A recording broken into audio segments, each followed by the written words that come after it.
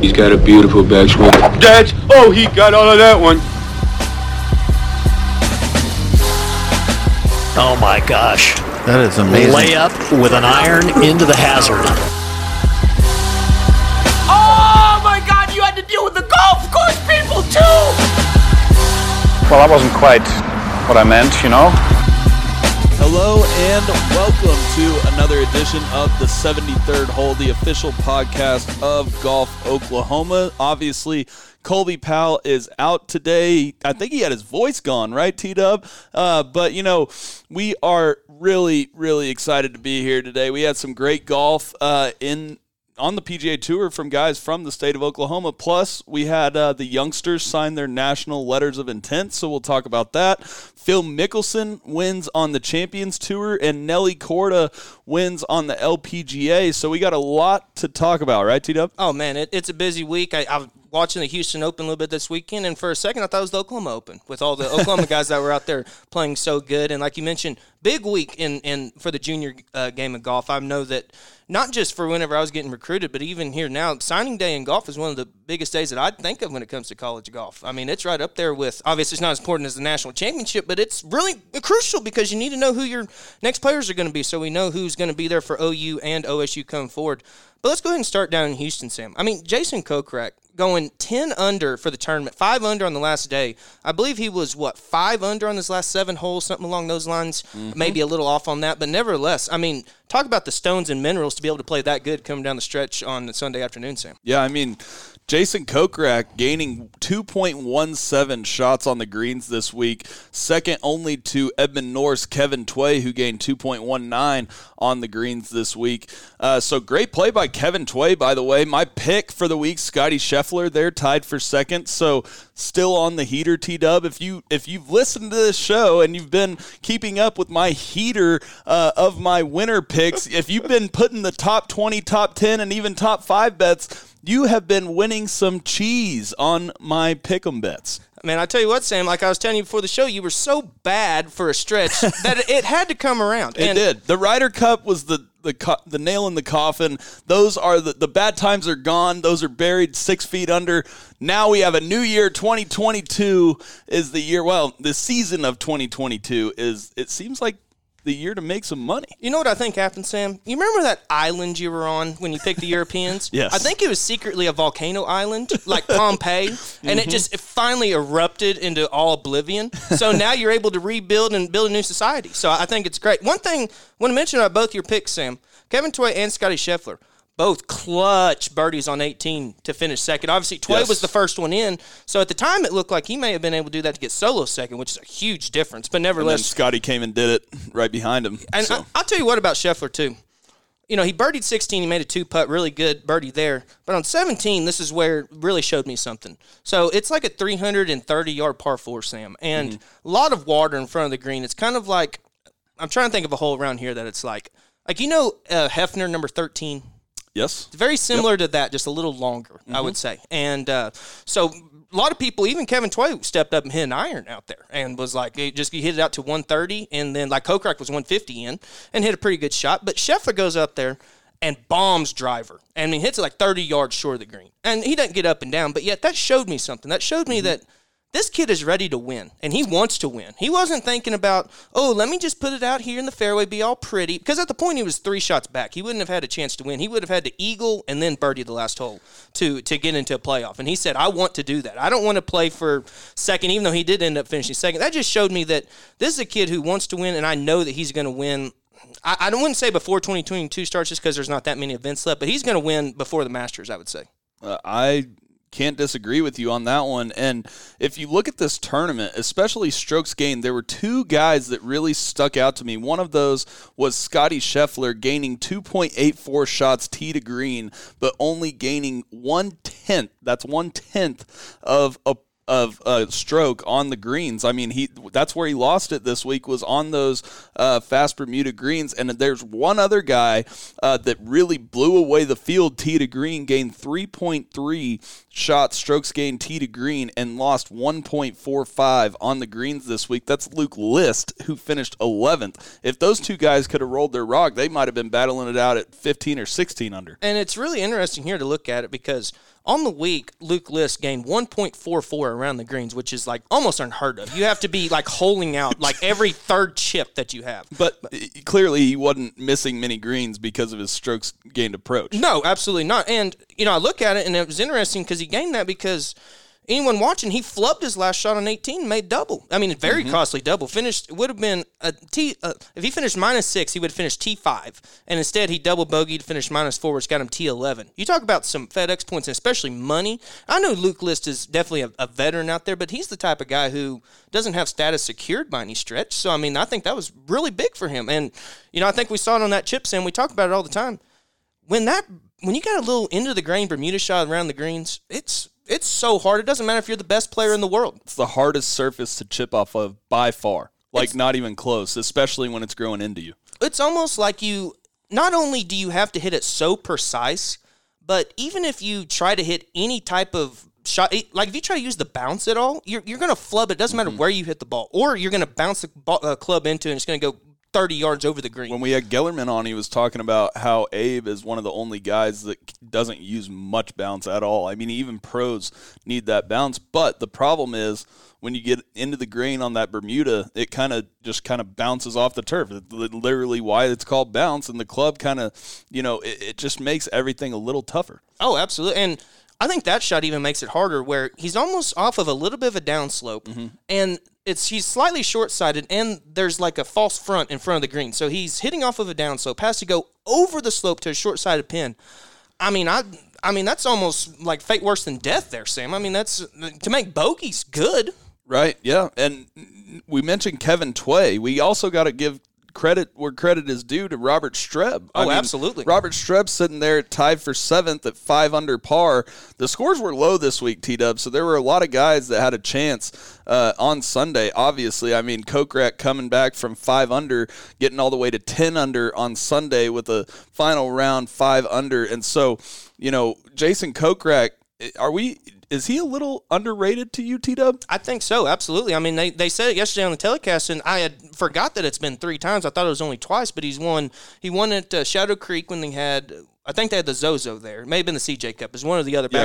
In Vegas. In Vegas during COVID year, so that was basically a year ago. Then he won at Colonial when we were up at Southern Hills for the Senior PGA. Yep, that's right. He beat Spieth. When he beat Spieth, yep. And then he's won this week. I mean, we look at it, he's moved up to 22 in the world, Sam. I mean, if you would say, hey, who's a top 25 player in the world, we'd probably list off 30 guys before we got to Kokrak, just off of name alone. But talk about some stellar play, and I mean, it's not like he's just playing good when he wins. I mean, I'm scrolling through here looking at he's got a lot of top 10s, top 15s, top 20s in big events. The only reason why he wasn't on the Ryder Cup instead of some guys that were being named, like a Kevin Na that probably was first out, or some of those guys like a Sam Burns maybe.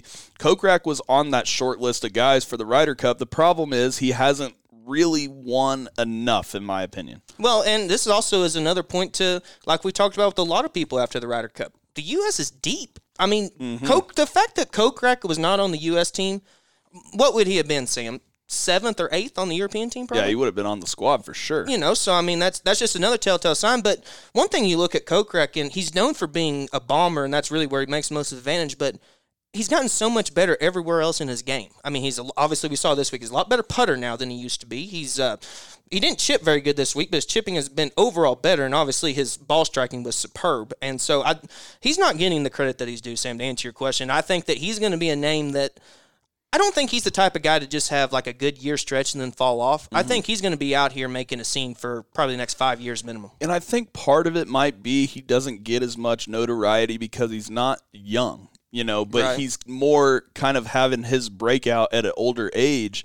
And I think that when you talk about the guys, the new kind of Americans like you were talking about, his name kind of gets left behind because you think of the younger guys where Kokrak, I mean, he's breaking out. He's just at an older age than those young guys. I mean, when you look at it, I didn't realize this. I thought he was closer to 33. He's 36. Yeah. And he's from Canada. And it says he's born in Canada, but he has nationality in the U.S., so that's good for us. Here's a trivia question, Sam. I would have never guessed this in a million years. Where did he play college golf?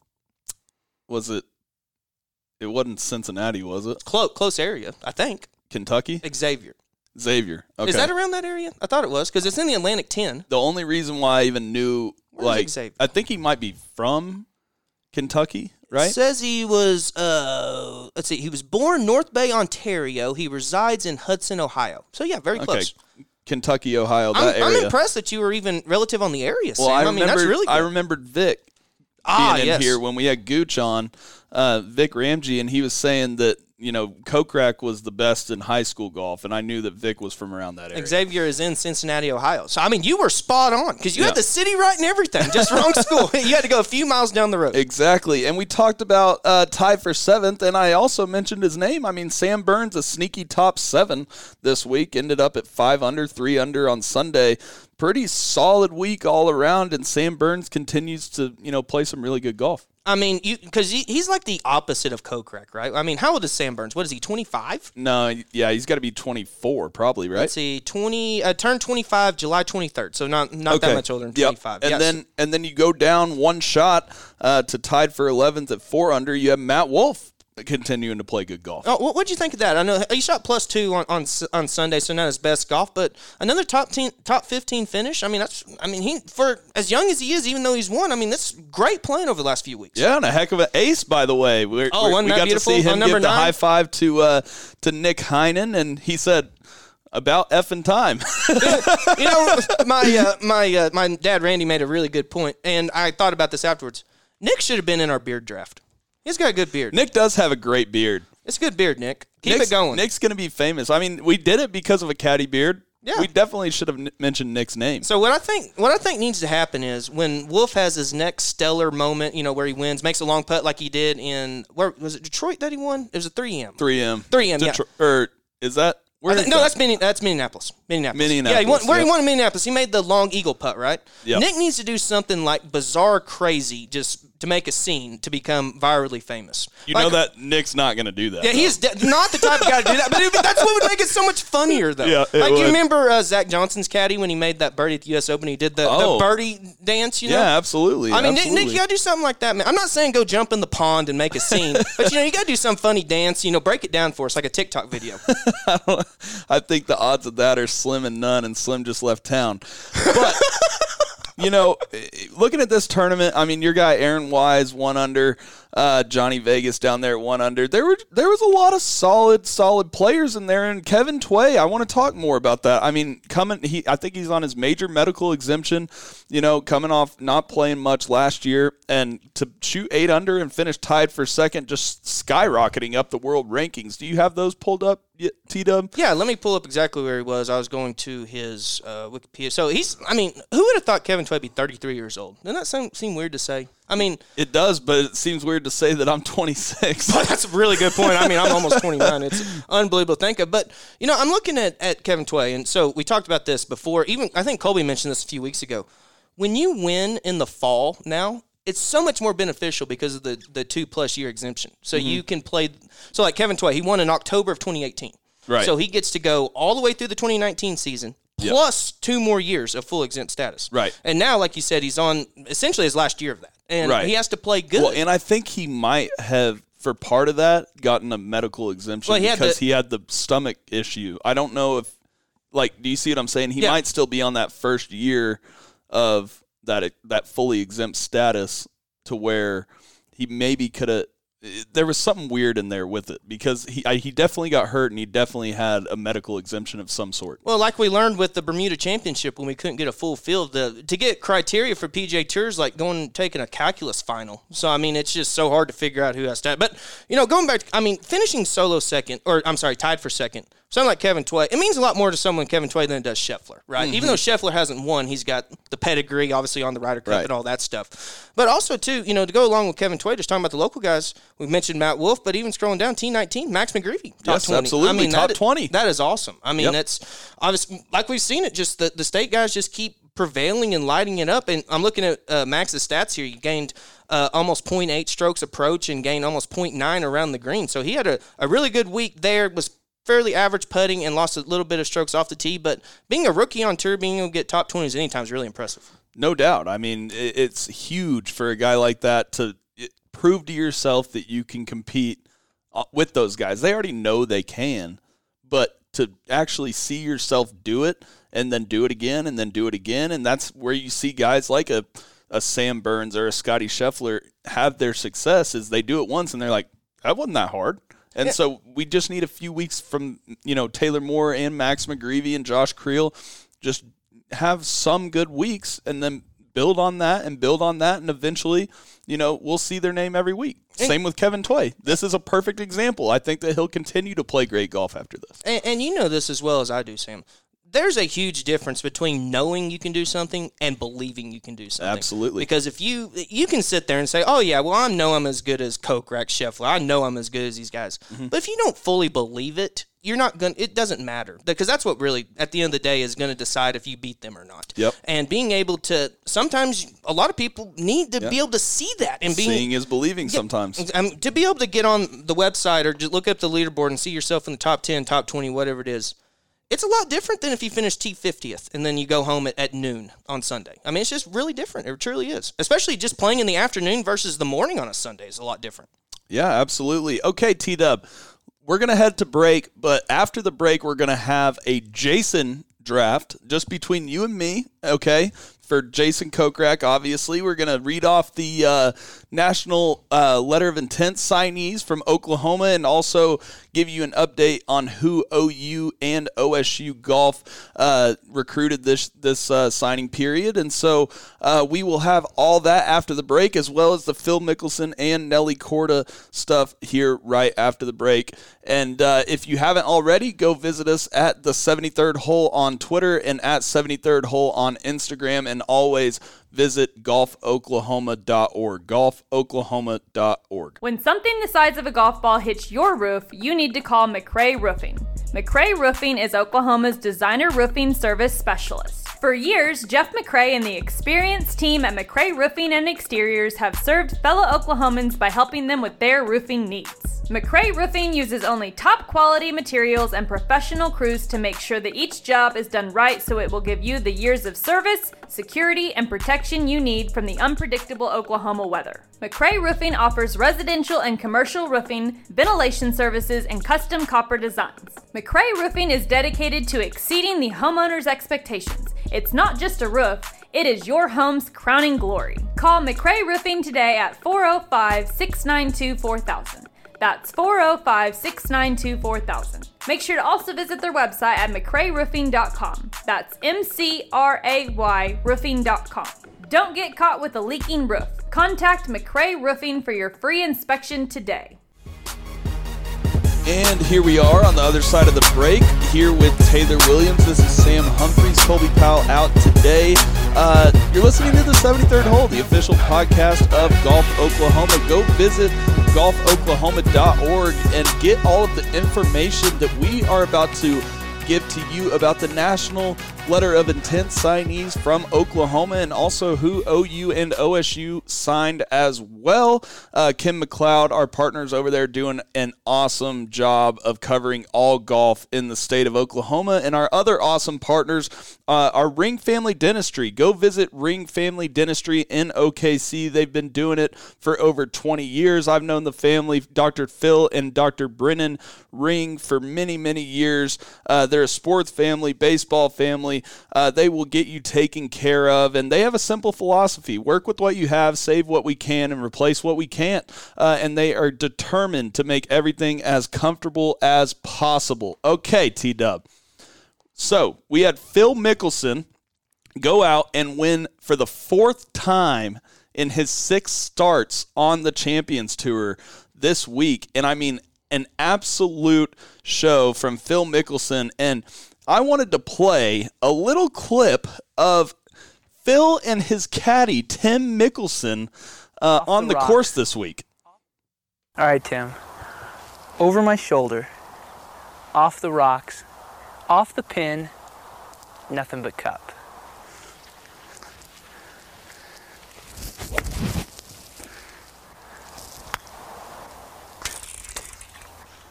And that is how Phil Mickelson won the Charles Schwab Cup.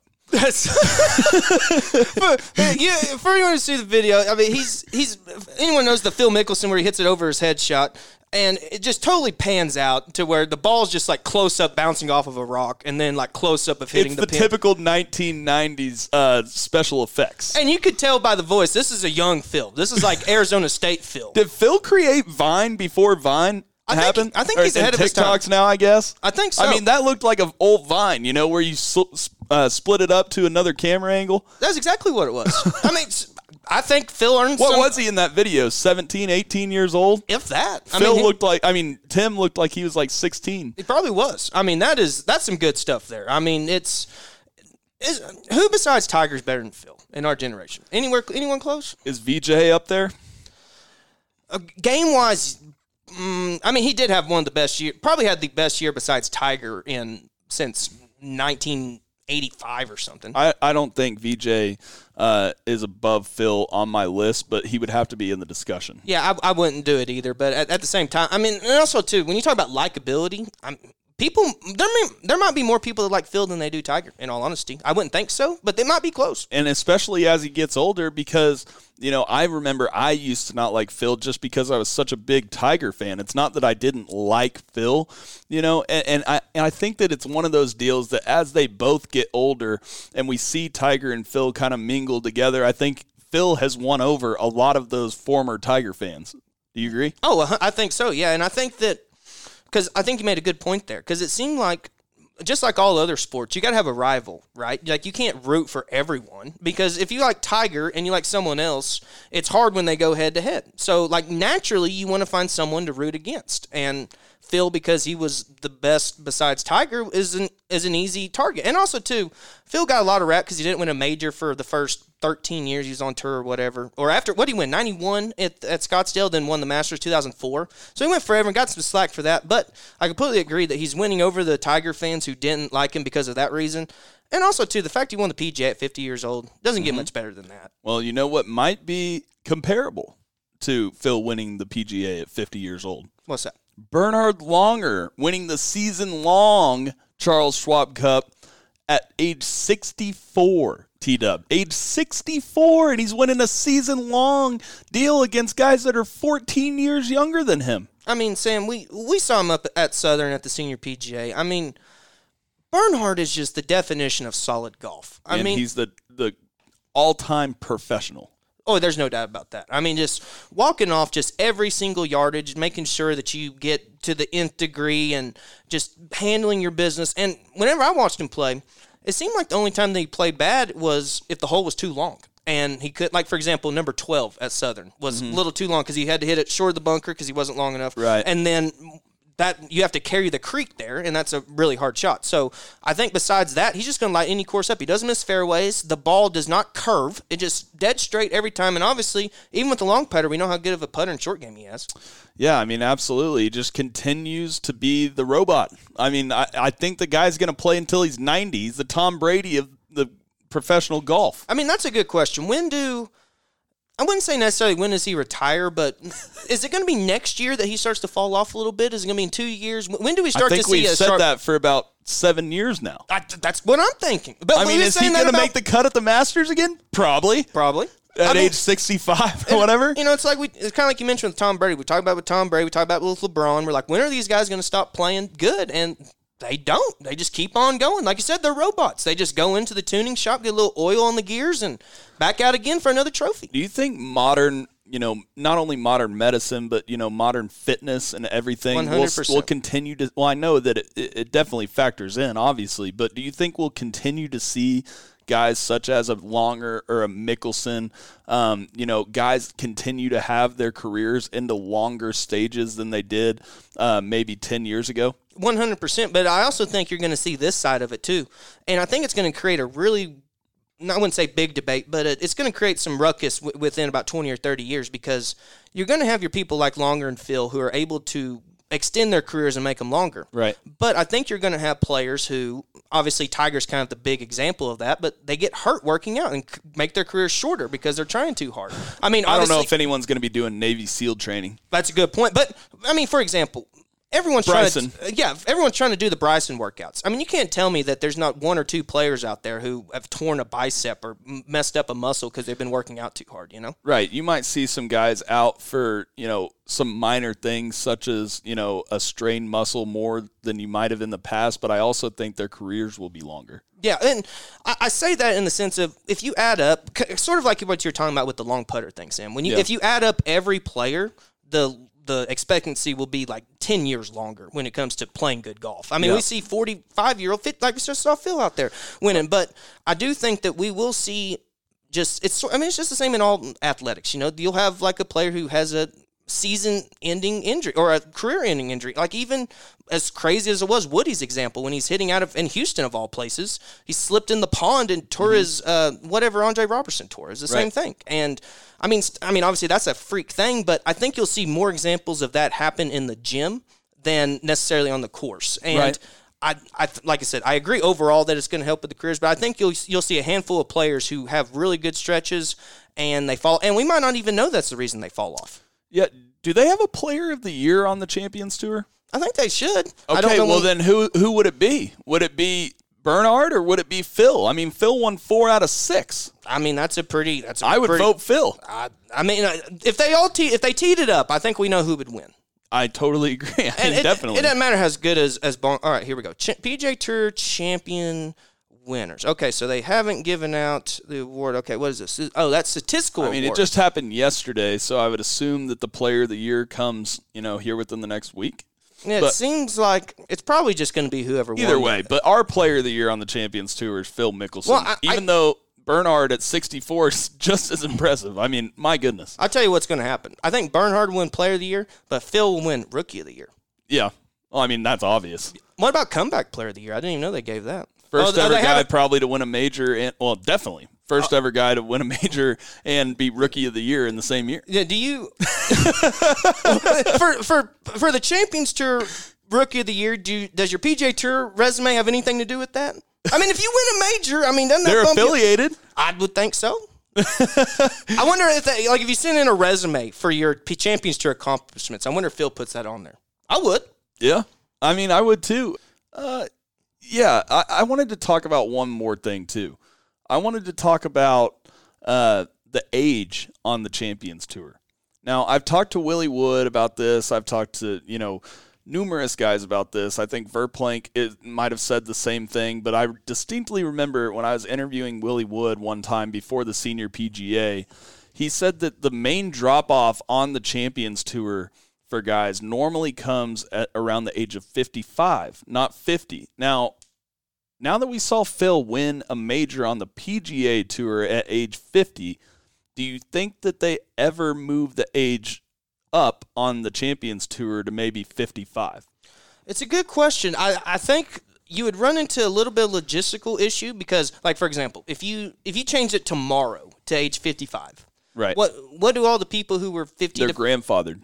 Yeah, so then they're. Yeah. I think the only way that you would do it would be like if they did it tomorrow, they would say in 5 years this is the official dead off, and anyone who is above 50 when the time they cut it off is still allowed to play, and it had to be implemented later. That's the only way you could do it. I know Phil's an outlier too on this. I mean, to win the PGA at age 50, that's not going to happen, maybe ever again. Yeah. Right. But what I'm saying is, would you rather? I guess they would rather see good golf, than move it up and have worse golf and just make it more competitive. But one thing it would dilute the product. And so that's another reason I wouldn't think they do it. Because, I mean, obviously if Phil's 55, he's still going to get a crowd, but a 50-year-old Phil is going to get more people than most 55-year-old players. And to play devil's advocate against myself, I mean, the guy that won the season-long race is 64. He busted all those 50-year-olds' ass like it's nothing. I know, right?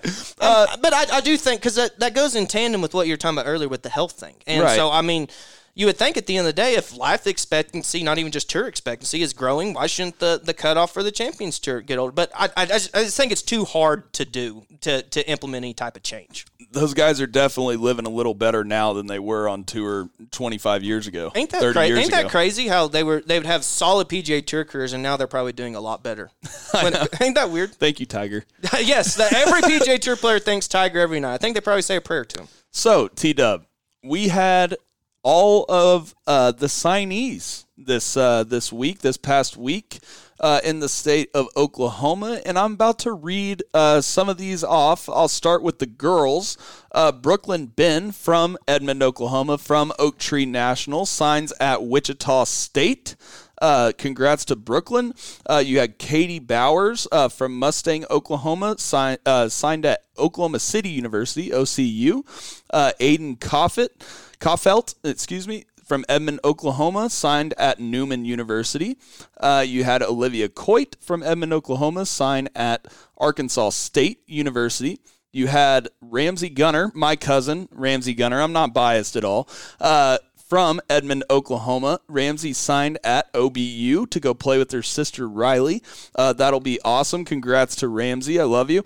Aubrey House from McAllister, Oklahoma, signed at Oklahoma City University, OCU. So OCU getting some really good players to their already stacked lineup. They've been dominating so far this year. You had Grace Gilcrease from Springdale, Arkansas, who played on the OJGT. She signed at the University of Tulsa to go play with Jenny Roller. And I'm going to get to Jenny Roller right now. Jenny Roller from Tulsa, Oklahoma, signing at TU as well. And then Brianna Maddox from Claremore, Oklahoma, signs at Rogers State University. Rachel Nelke from Pecola, Oklahoma, signs at the University of Oklahoma. So OU getting a really good player in Rachel Nelke right there. I saw her play up in Guthrie against Jenny Roller in that 2A State Girls Championship. And the last girl from the OJGT that signed to go play college golf was Kate Tilma from Wichita, Kansas. She is going to K-State University. So thoughts on that, T-Dub, from the girls' side? I mean, I'm like, is it ever going to end? There are more girls from the OJGT going to play college golf than there are guys this year. There's 11 girls going to play college golf, essentially, from the OJGT. Mm-hmm. And my main thought when I'm reading that off is I go back to our interview we have with Maury Rose, and I think about would these girls be going to play college golf if not for him? And because they all play on the OJGT. I mean, some of them probably would, but would all of them? I don't want to run hypotheticals, but I would assume not because of the opportunity. Mm-hmm. So, as much work as these ladies put in, I think that Maury deserves a lot of credit too, and obviously for the boys and how we've heard a lot from the boys talk about how much they love Maury, and I guarantee you all the girls say the same thing. I totally could not agree more. Plus, I think that the LPGA is a little more popular than it might have been in the past, and you see these young women that we'll get to as a crazy tournament this week, by the way, that we'll get to right after this. But I think that, young women like a Nellie Corda and her sister and, Lydia Coes and the Lexi Thompsons of the world and even Michelle Wees of the world, I think that they have made golf cool for young women.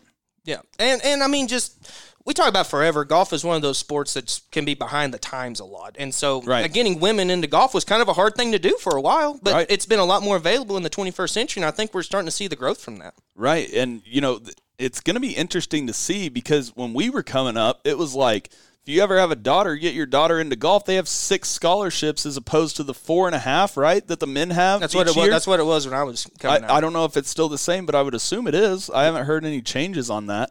But women, they have 6 scholarships at these universities to give out each year for women's golf. And now it's got to be a lot more competitive to get one of those 6 on a certain team than it used to be. Oh, I don't think there's any doubt about that. And I mean, it goes to show also, too, a lot of people don't realize this when they look at college golf because it's not like football where you have almost unlimited scholarships. A lot of people who go to a D1 school, they're also on some sort of academic scholarship. A lot of times, if there's a debate between a couple of players, they're going to go with the guy who has the better grades. A lot of times. I mean, that could be a difference maker. For any kids that are listening out there, pay attention in the classroom. It's extremely important. And I think that whenever you add it all up, the hard work that these kids put in and just are able to get the work done is truly outstanding. And I just cannot give enough credit to Maury Rose and all the great work that he's doing. And I know that seeing all these kids is putting a smile on his face today. Right. And those are the girls' side. And I'll get to the boys' side right now. You had Alex Bloxham from Broken Arrow, Oklahoma, signed at Oklahoma City University. You had Jack Hope from Edmond, Oklahoma, who signed at the University of Central Missouri, who is D2, but they have a stack squad every year, it seems like, in the D2 ranks. I know that they carry like 15 guys on their team, so that is a really competitive roster. If he's able to play at Central Missouri, that means he's playing really good golf in qualifying. I just know that from going to college in Missouri. You had Jake Hopper from Norman, Oklahoma, who signs at the University of Oklahoma. Great get from Ryan Hibble right there. You had Cole Luber from Yukon, Oklahoma. He's going to Cameron University down in Lawton. You had Sutton McMillan from Choctaw, Oklahoma. He's going to Southwestern Oklahoma State University. You had William Sides from Tulsa, Oklahoma, who we've seen a lot of his name in the past, going to SMU. That's going to be a really good get. I can't remember a guy from Oklahoma going to SMU. That might be the first in a while that I can remember. I can't think of anyone off the top of my head. Dragon Majors back in the day. D-Mage, shout out. And then the headliner of this list, Benjamin Stoller from Owasso, Oklahoma, who we had on the show. Great kid, great guy to talk to, going to K-State, obviously trying to follow in Robert Streb's footsteps. So thoughts on the boys' side, T-Dub? And I'll tell you what, so I'm scrolling through here, and a couple other guys I want to mention, because we have the OJGT list there. I want to just go into a little bit of the state schools. Right. OU also got Jay Summey and Matthew Troutman. I know that, let me see here, one of them was ranked really high in the rankings. Yeah, Jay Summey, he's from Keller, Texas. He's ranked number 10 on Junior Golf Scoreboard. Top 10 player in the country. That's saying something right there. And he's going to OU, correct? OU, yes. And then OU also got a kid out of Kentucky, Sam, Matthew Troutman. He won the Justin Thomas Junior Championship this year. That's got to be a pretty darn big tournament. And so he's got an extensively good resume. And then going over to the OSU side, they got a kid from Illinois named John Wild. He's 96th in the Junior Golf Scoreboard, so a top 100 player for Allen Bratton and OSU. State School's racking him up 2022. And where is he from? Glen Ellen, Illinois. Okay. So stealing a good kid out of Mike Small's neighborhood up there at Illinois, so that's a really big get. Yeah, Mike Small's neighborhood up there. It is not great weather in the wintertime, but they have an unbelievable indoor facility. I went and visited it one time when there was an AJGA up there. I think the AJGA was in Springfield, Illinois, and we went to Champaign, Illinois, where the University of Illinois is, and it's like a big dome. It almost looks like the OU football practice facility, the indoor. Really? And it has you can probably hit 50-yard shots in there. It's pretty unbelievable. Whenever we talk about how good the state schools are all the time, but Illinois is one of the top 10 golf programs over the last 20 years. Yeah, and Mike Small is definitely, one of those premier coaches. He would be like you have Nick Saban and Dabo Sweeney. Well, not Dabo this year, but yeah. You have Nick Saban, Dabo Sweeney, Lincoln Riley. Mike Small would be in the short list of college golf coaches you'd want to send your son to. Yeah, he won the PGA championship. Yeah, probably the best. Probably the best playing college coach there is. It would be hard to go against Maybe that. not anymore, but, he's still... Coach Hibble might have something to say about that. Yeah, Coach Hibble, yeah, exactly. Exactly. As long as Coach Hibble, stays healthy, right? There's no doubt about that. T-Dub, we've teased it, but we had a crazy tournament on the LPGA this week, and basically to set the scene, you had Lexi Thompson, who was pretty much cruising her way as she normally does in between Friday, Saturday, somewhat into Sunday area, and then the Will Zalatoris effect takes over. The putter gets a little shaky. Lexi Thompson starts missing putts. Then Nelly Korda looks like she might have it in her hands. She flubs a shot into the bunker. Then she hits it out of the bunker and 3 putts for, triple. And then you had, Lydia Ko make a bomb on 18, and she thought she was making a putt for tied for third, and she ends up getting into a playoff. And then you had, who was the other one? Or no. It wasn't Lydia Ko that made the putt on 18. It was Si Young Kim. Si Young Kim that made the bomb on 18. And Lydia Ko sneaks into that playoff as well. And then the cream rose to the top, and Nelly Korda got the victory.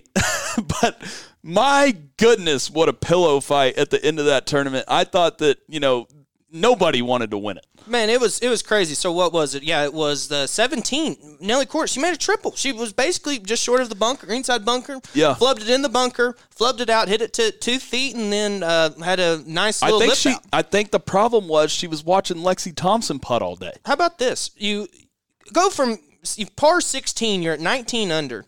You make a nice triple on 17 to go to 16. Then you clutch birdie on 18 to get into a playoff. I know. How crazy is that? And the whole time, Lexi Thompson missed 5 putts inside 5 feet that could have won her the tournament in regulation. And not only did, at least Nelly Court's 2-footer she missed was at least a 180 lip out. Lexi Thompson's weren't even hitting the hole. No, they weren't even coming close. And she was just shoving the face wide open at impact. I mean, it looked like she was scared to touch the ball. I mean, it did not look good for the Claw brand, Sam. It did not look good for the Claw brand, and that's why I set the scene, and I was going to say, Lexi, I mean, if you need to change grips, I'm not opposed to it because it's not making the Claw brand look very good. Okay, so here's a question. And like I said, I know people get all riled up if we use the word choke, but legit question.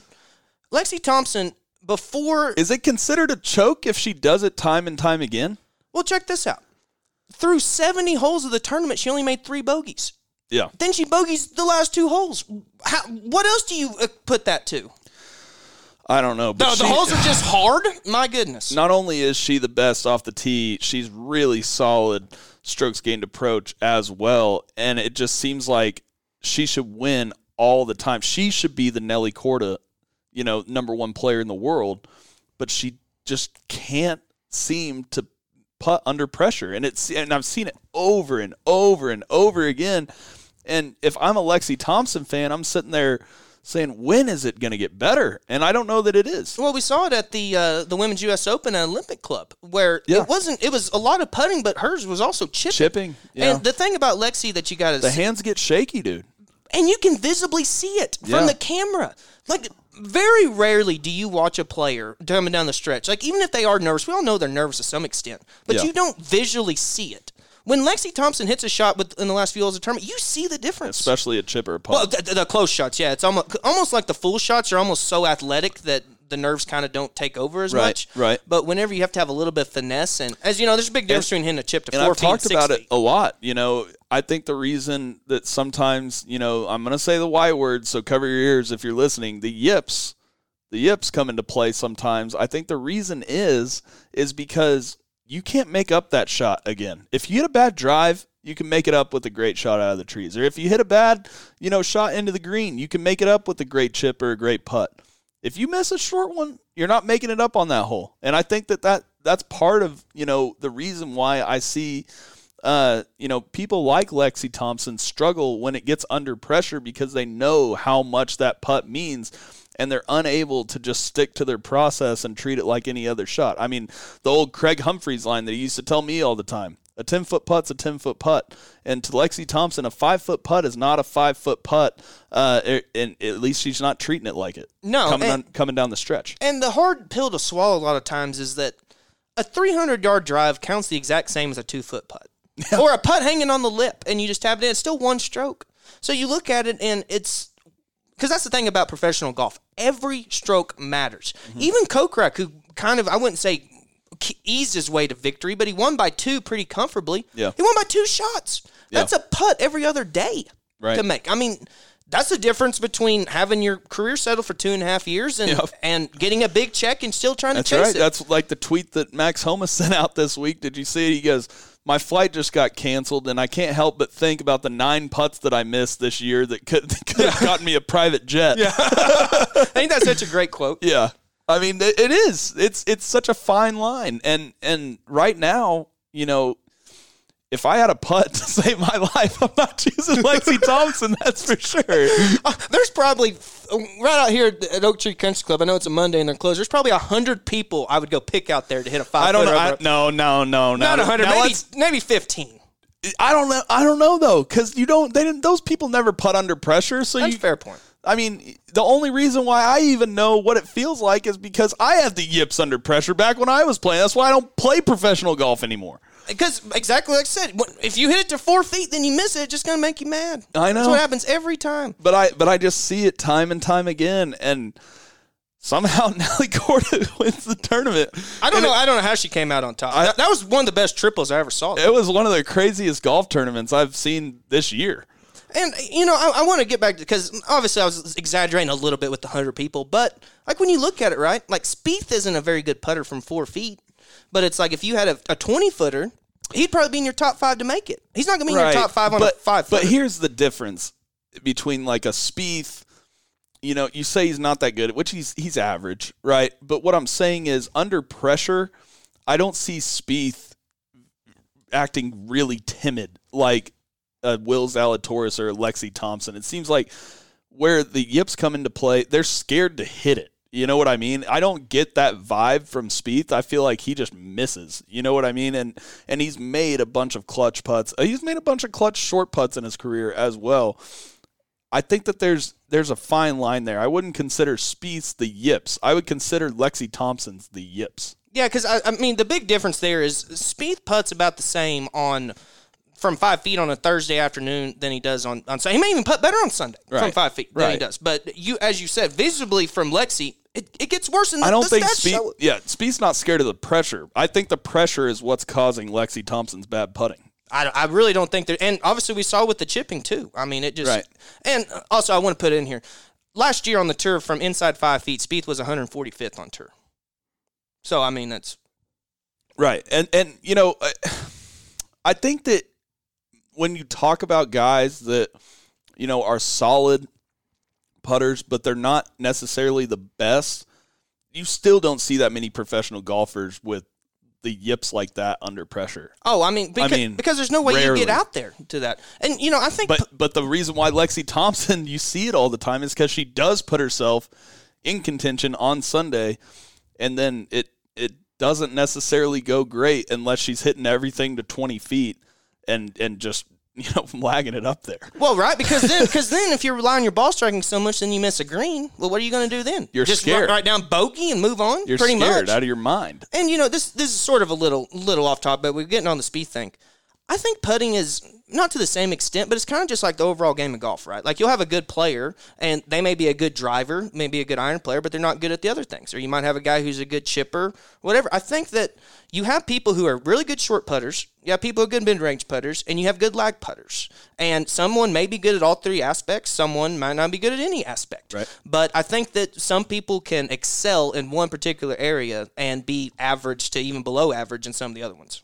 Yeah, if I'm Lexi Thompson, I'm not going out and doing drills all day trying to work on my putting. I'm going out trying to find the biggest money game I can possibly find and put some pressure on my putting and get those feelings, more often, not just in tournaments, because it seems like she's just shocked every time. Yeah, and, the classic way to do that for, like, us regulars would be to go out and hit 103 footers and make them in a row. Then if you get to 99 and you quit, then you restart. I tell you what, when I do that, I get pretty nervous. Because, I mean, obviously I haven't gone to 100 in 10 years, but even if I go out to 25, I get to 23, and I feel it a little bit. Yeah. But I think Lexi's past that point. I think she, like you said, she needs to go find some PGA Tour players to play with, and then just go play them for how much ever money that you want. Something that, like, if she goes on and play for $5, it's not going to do anything. But go on, I mean, you got to put a little bit on it. You know what I'm saying? Yeah, or something. Just something to put pressure on her. I don't think it's technical because she was putting great before the back 9 on Sunday. 3 bogeys through 70 holes, and then bogeys the last 2. Then on 18, she hits it to 5 feet and doesn't even sniff it. Yeah, it's mental. But anyways, we got to move on. And, the segment that people have loved the most on this show recently is our draft. And today we are drafting Jason's in honor of Jason Kokrak winning this past weekend. And so, T-Dub, what I will do, since we don't have the cards and we don't have Colby, I will just flip the coin. And today the coin is this nice dip can. And so this is heads and this is tails. So the barcode is tails. The barcode is tails. All right. All right. I'm going, I always call it in there. No, you call it in there. I'm call going it in there. All right. Heads. what went is over it? the table. Went over the table. I don't know. Let me go look real fast. 1 second. It is tails. All right, it's tails. Also, funny story. I want to see if you've ever heard of this. Okay. I was listening to the NFL game, or one of the NFL games, and they said that the reason that they changed the overtime rule, because they used to call it when the coin was in the air. And now they call it before because I think it's like 99 or 95 or something like that. Jerome Bettis went heads, tails when the coin was in the air. And it threw him off because he called it twice. No, well, did he call it twice or did he just say heads like really weird? I think he said heads, but the guy thought he said tails. And then he was like, all right, we'll defer. And he's like, what are you talking about? You lost. Yeah, what are you talking about? Yeah, we want to do it. I thought that was interesting. I never heard that before. Do you want to defer the first pick to me? You got the choice. You won. I guessed heads. Oh, you guessed heads. Yeah, I always guess heads. Everyone guesses tails. That confused me. The whole heads, tails stuff confused me. All right, well, I will take with my first pick in the Jason draft. There's some good Jasons. I was kind of surprised. There's more than I thought. There's definitely some, maybe not super famous Jasons. There are some super famous Jasons, but, there's some good, athlete Jasons as well. I got to take, are we allowed to go fictional on this? Oh, absolutely. All We right, can do anything. Give me Jason Bourne. Jason, oh, that's a good one. I didn't think about that. Are we doing 3 or 5? We'll do 3 and then see how many we have left. So like the OSU draft, we can just add on if we want. Might as well. All right. I'm going to go with Jason Sudeikis from Ted Lasso, what he's known for mainly. And The Hangover. And then I'll go, wait, no, he wasn't in The Hangover. What's the other dude's Bradley name? Cooper? Nope. Oh, the guy who played Andy? Yeah. I'd forget his name. We got to figure this out because my mind was just blown. And then I'm going Jason Statham, the guy who's in all the he's in the most recent Fast movies, but he's in all the Expendables. Ed Helms. I mean, that doesn't sound anything like Jason Sudeikis. Boy, you got. They don't even really look You're alike. thinking of Zach Galifianakis, the guy that was. No, I'm not. I'm thinking of this guy. I'm thinking of Ed Helms. Which one was on The Office? Him, yeah. He played Andy. Ed Helms? Ed Helms, yeah. Yeah. I did not know that was his name. I always thought that guy's name was Jason Sudeikis. I don't know what's wrong with me. I threw you off with my first pick, Sam. Gosh dang it. Well, I guarantee, I guess I didn't steal him from you. Am I allowed to choose Ed Helms? If his middle name's Jason. All right, then I will go Jason Kidd. Okay. And then I will go Jason Bateman. Who's that? He's on Ozark. Oh, that's right. I didn't forget he was a Jason. Oh, yeah, that's a good one. Yeah. That's a good one. Oh, man. I honestly want to go mythological, but people won't get it. Because I would pick Jason for the golden fleece of Greek mythology, but I'm not going to do that. Give me, well, this is actually important. So are we going to do more after this? 3? Might as well. Okay.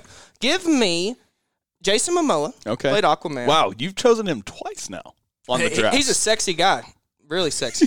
Then give me, how do you pronounce the last name? Jason Voorhees? He's the Jason from the scary movies. Oh, okay. All right, Jason. Jason. Okay, he has a last name, apparently. Voorhees. I mean, Voorhees. So how many picks do you have? I got 4. Okay, you got 4. I'm going to go Jason Derulo. Okay. The pop singer and the TikToker now. And then I get to my athletes. And I think the top Jason athlete is, give me white chocolate Jason Williams. Okay. I like that. So we'll each go one more. Give me, did you guess Jason Aldean? I did not. I'm going to take Jason Aldean. So that gives me 5, Sam. Are we going 6? You can go 5. We'll go so, 5. So that's my 5th, Jason Aldean. What was his song back in the day? It was like Chicken Fried? No, that was Zach Brown Band. No. You're thinking of Big Green Tractor. Big Green Tractor, that's right. The non-sexual song that it was. You can tell that I'm a big country music fan. Yeah, we're getting everything mixed up today. I know. I'm out of it. I've worked this morning. I'm working now. Work after this. So it's been a long day. So my last pick, I think I got to go with, should I go baseball or basketball? TW, call it, and I'll pick them. You already got 2 basketball, don't you? I do. You might as well go baseball. All right, then give me Jason Giambi. Oh, that's a good one. And then my other one, honorable mention, Jason Terry. Not bad. I thought about doing Jason Witten, but then I remembered how bad he was on Monday Night Football, and I had to throw him out automatically because of that. Has there been a worse announcer than Jason Witten? Booger McFarlane. Boy, that's true. And they were on the same broadcast. I know. I was like, I didn't watch football for 2 years on Monday. I was like, what's going on? Now I remember. Gus Johnson. Oh, I love Gus. You love Gus? Oh yeah. I don't love him when Baylor's beating us by 13 points, but other than that, he's pretty good. Oh man. I mean, he seems like a nice guy, but I just hate it when, first quarter and he runs for 10 yards. What if Gus Johnson called golf? It would sound like the first time Joe Buck ever tried to call the U.S. Open. Do you remember that? That was we talk about bad announcing. And Spieth misses it. Yeah, Dustin Johnson is your U.S. Open champion. He's like, Jordan Spieth made when Spieth made that long putt for birdie on 16, and Jordan Spieth makes a birdie putt here on the 16th hole of the tournament. Like, this is the biggest putt of the tournament. What are you talking about? Get excited. I can just imagine Gus Johnson calling the Bermuda Championship, strength of field 68. Getting hyped when someone makes a 10-footer. Okay, we got to make this a thing. We got to have all our Twitter followers tweet this and try to make this a thing. We need Gus Johnson to somehow, just get out of the contract for one weekend and do the Bermuda Championship. Because that's the thing. And make it exciting. It can't be like the Memorial or a major. It has to be something. It can't be anything that's exciting. It needs to be like the Sony Open. Yeah. Or the tournament before a major is a good example. You could have done the Houston Open. Yeah, there we go. And it actually had a decent strength of field. Yeah. Comparatively. Man. To 68 a few weeks ago. Gus Johnson calling golf. Who's the best golf announcer? Jim Nantz? Of all time or right now? You can do either or. Well, Jim Nantz, to me. Are you talking about color? I mean... Yeah, I would... Because, Faraday and McCord are obviously up there. But as and far Bones, as... but Bones ain't there anymore. As far as announcer... all-time announcers... Jim Nantz is number one to me. You got to put... he's not a golf announcer, but Al Michaels is... I like him a lot. Golf announcer... Terry Gannon's pretty good. I like him. And I think it's interesting that he's really good at calling golf when he played college basketball. I think that's pretty cool. Scott Van Pelt's pretty good. Scott Van Pelt's great, but he never really did he call golf? You know what I mean? He's called some of the Masters. Yeah, I know that he was on the golf. I know he's on the Golf Channel, but I didn't know if he, called. Yeah, I hear him a couple times when it's Masters play-by-play week because since they have Thursday and Friday now is on ESPN. Right. You know who? I forget his name. He actually passed away not too long ago. He was the guy on the European tour forever. Peter Allis. Peter Allis, yes. Oh, man, I love Peter Allis. What a useful shot. I love that. It's like classic. It's like the exact opposite of Gus Johnson. Here at Royal St. George's. Yeah, it's like you feel like you're watching golf in the 60s, which I know you don't think existed. But they'll pan to some random, European fan with, knee-high white socks and white legs and white face. Looks like they haven't been outside in 10 years. With the kilt. And he's like, oh, look at him licking that lollipop. Rest in peace, having Peter a Allis. great day. He was a legend, dude. Yeah. He's got to be in the top 5, I would think. But He's I can't. great. Who else are we missing? Are we missing anyone? Golf announcers? Johnny Miller. But he's color. How did you feel about Johnny? A lot of people are hit or miss on him. I have gone across the board with Johnny Miller. I understand why players don't like him. But I'm kind of in the boat now that we have Azinger and now that we have Dottie Pepper and now that we have, Dottie Pepper's not in the booth, but who else do we have in the booth right now? Who's with...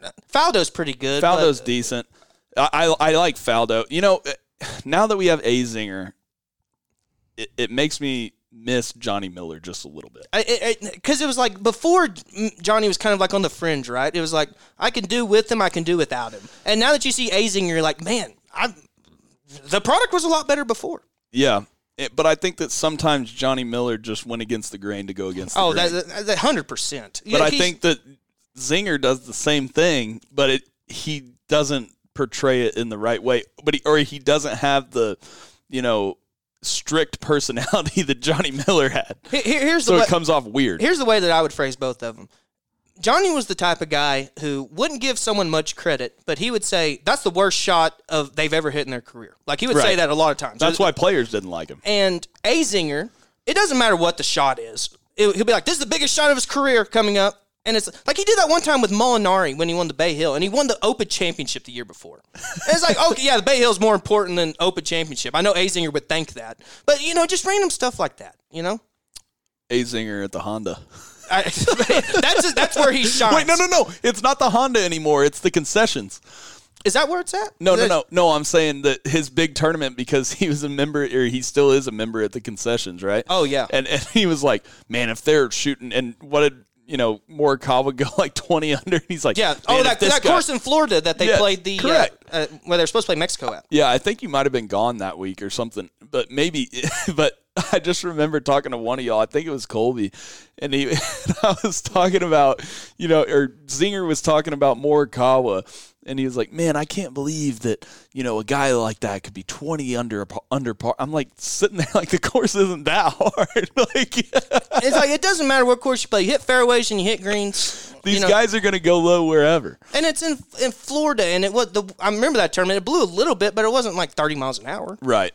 And that's what makes all the difference anymore. So. Right. He was acting like it was U.S. Open conditions out there. And they were saying that the course was tough, but a lot of times it depends on setup, too. And they just didn't set it up as hard as they could have. Yep, exactly. Did we miss anything, T-Dub? I'm sure we did. But do you remember the Jasons you drafted? Because I put mine in, but I don't have yours. Usually Colby handles this.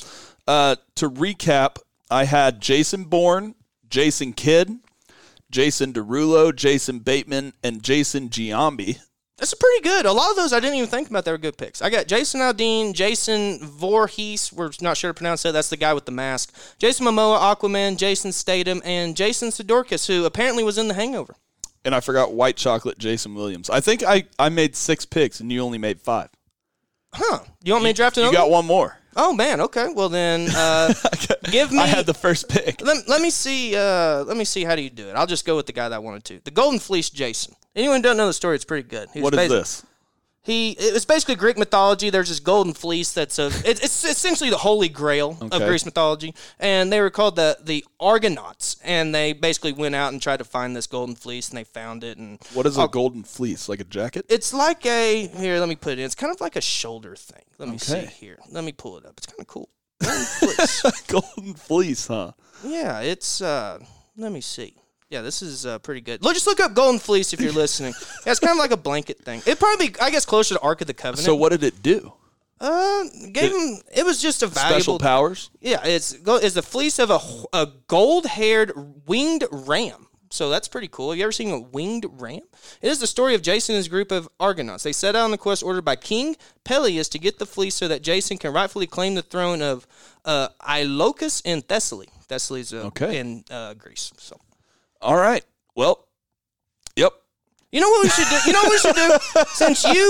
Since you and Colby have the 30 seconds of Yellowstone, I should do 30 seconds of just random history. Random history or Greek mythology? Mythology. Yeah, that's the thing, mythology and history. I kind of like the Greek mythology. Oh, I got a bunch on that. We could do that. We'll have to start doing that. Okay. So today, your homework, listeners, is to go Google the Golden Fleece. Golden Fleece. Check it out. And that's the thing, too. There's different phases of Greece. It's sort of like Old Testament, New Testament. So just go learn about it. It's really cool. All right. The Golden Fleece episode of the 73rd hole. This has been Sam Humphreys and the Golden Fleece master himself, Taylor Williams. Have a great day, everybody. Go visit golfoklahoma.org.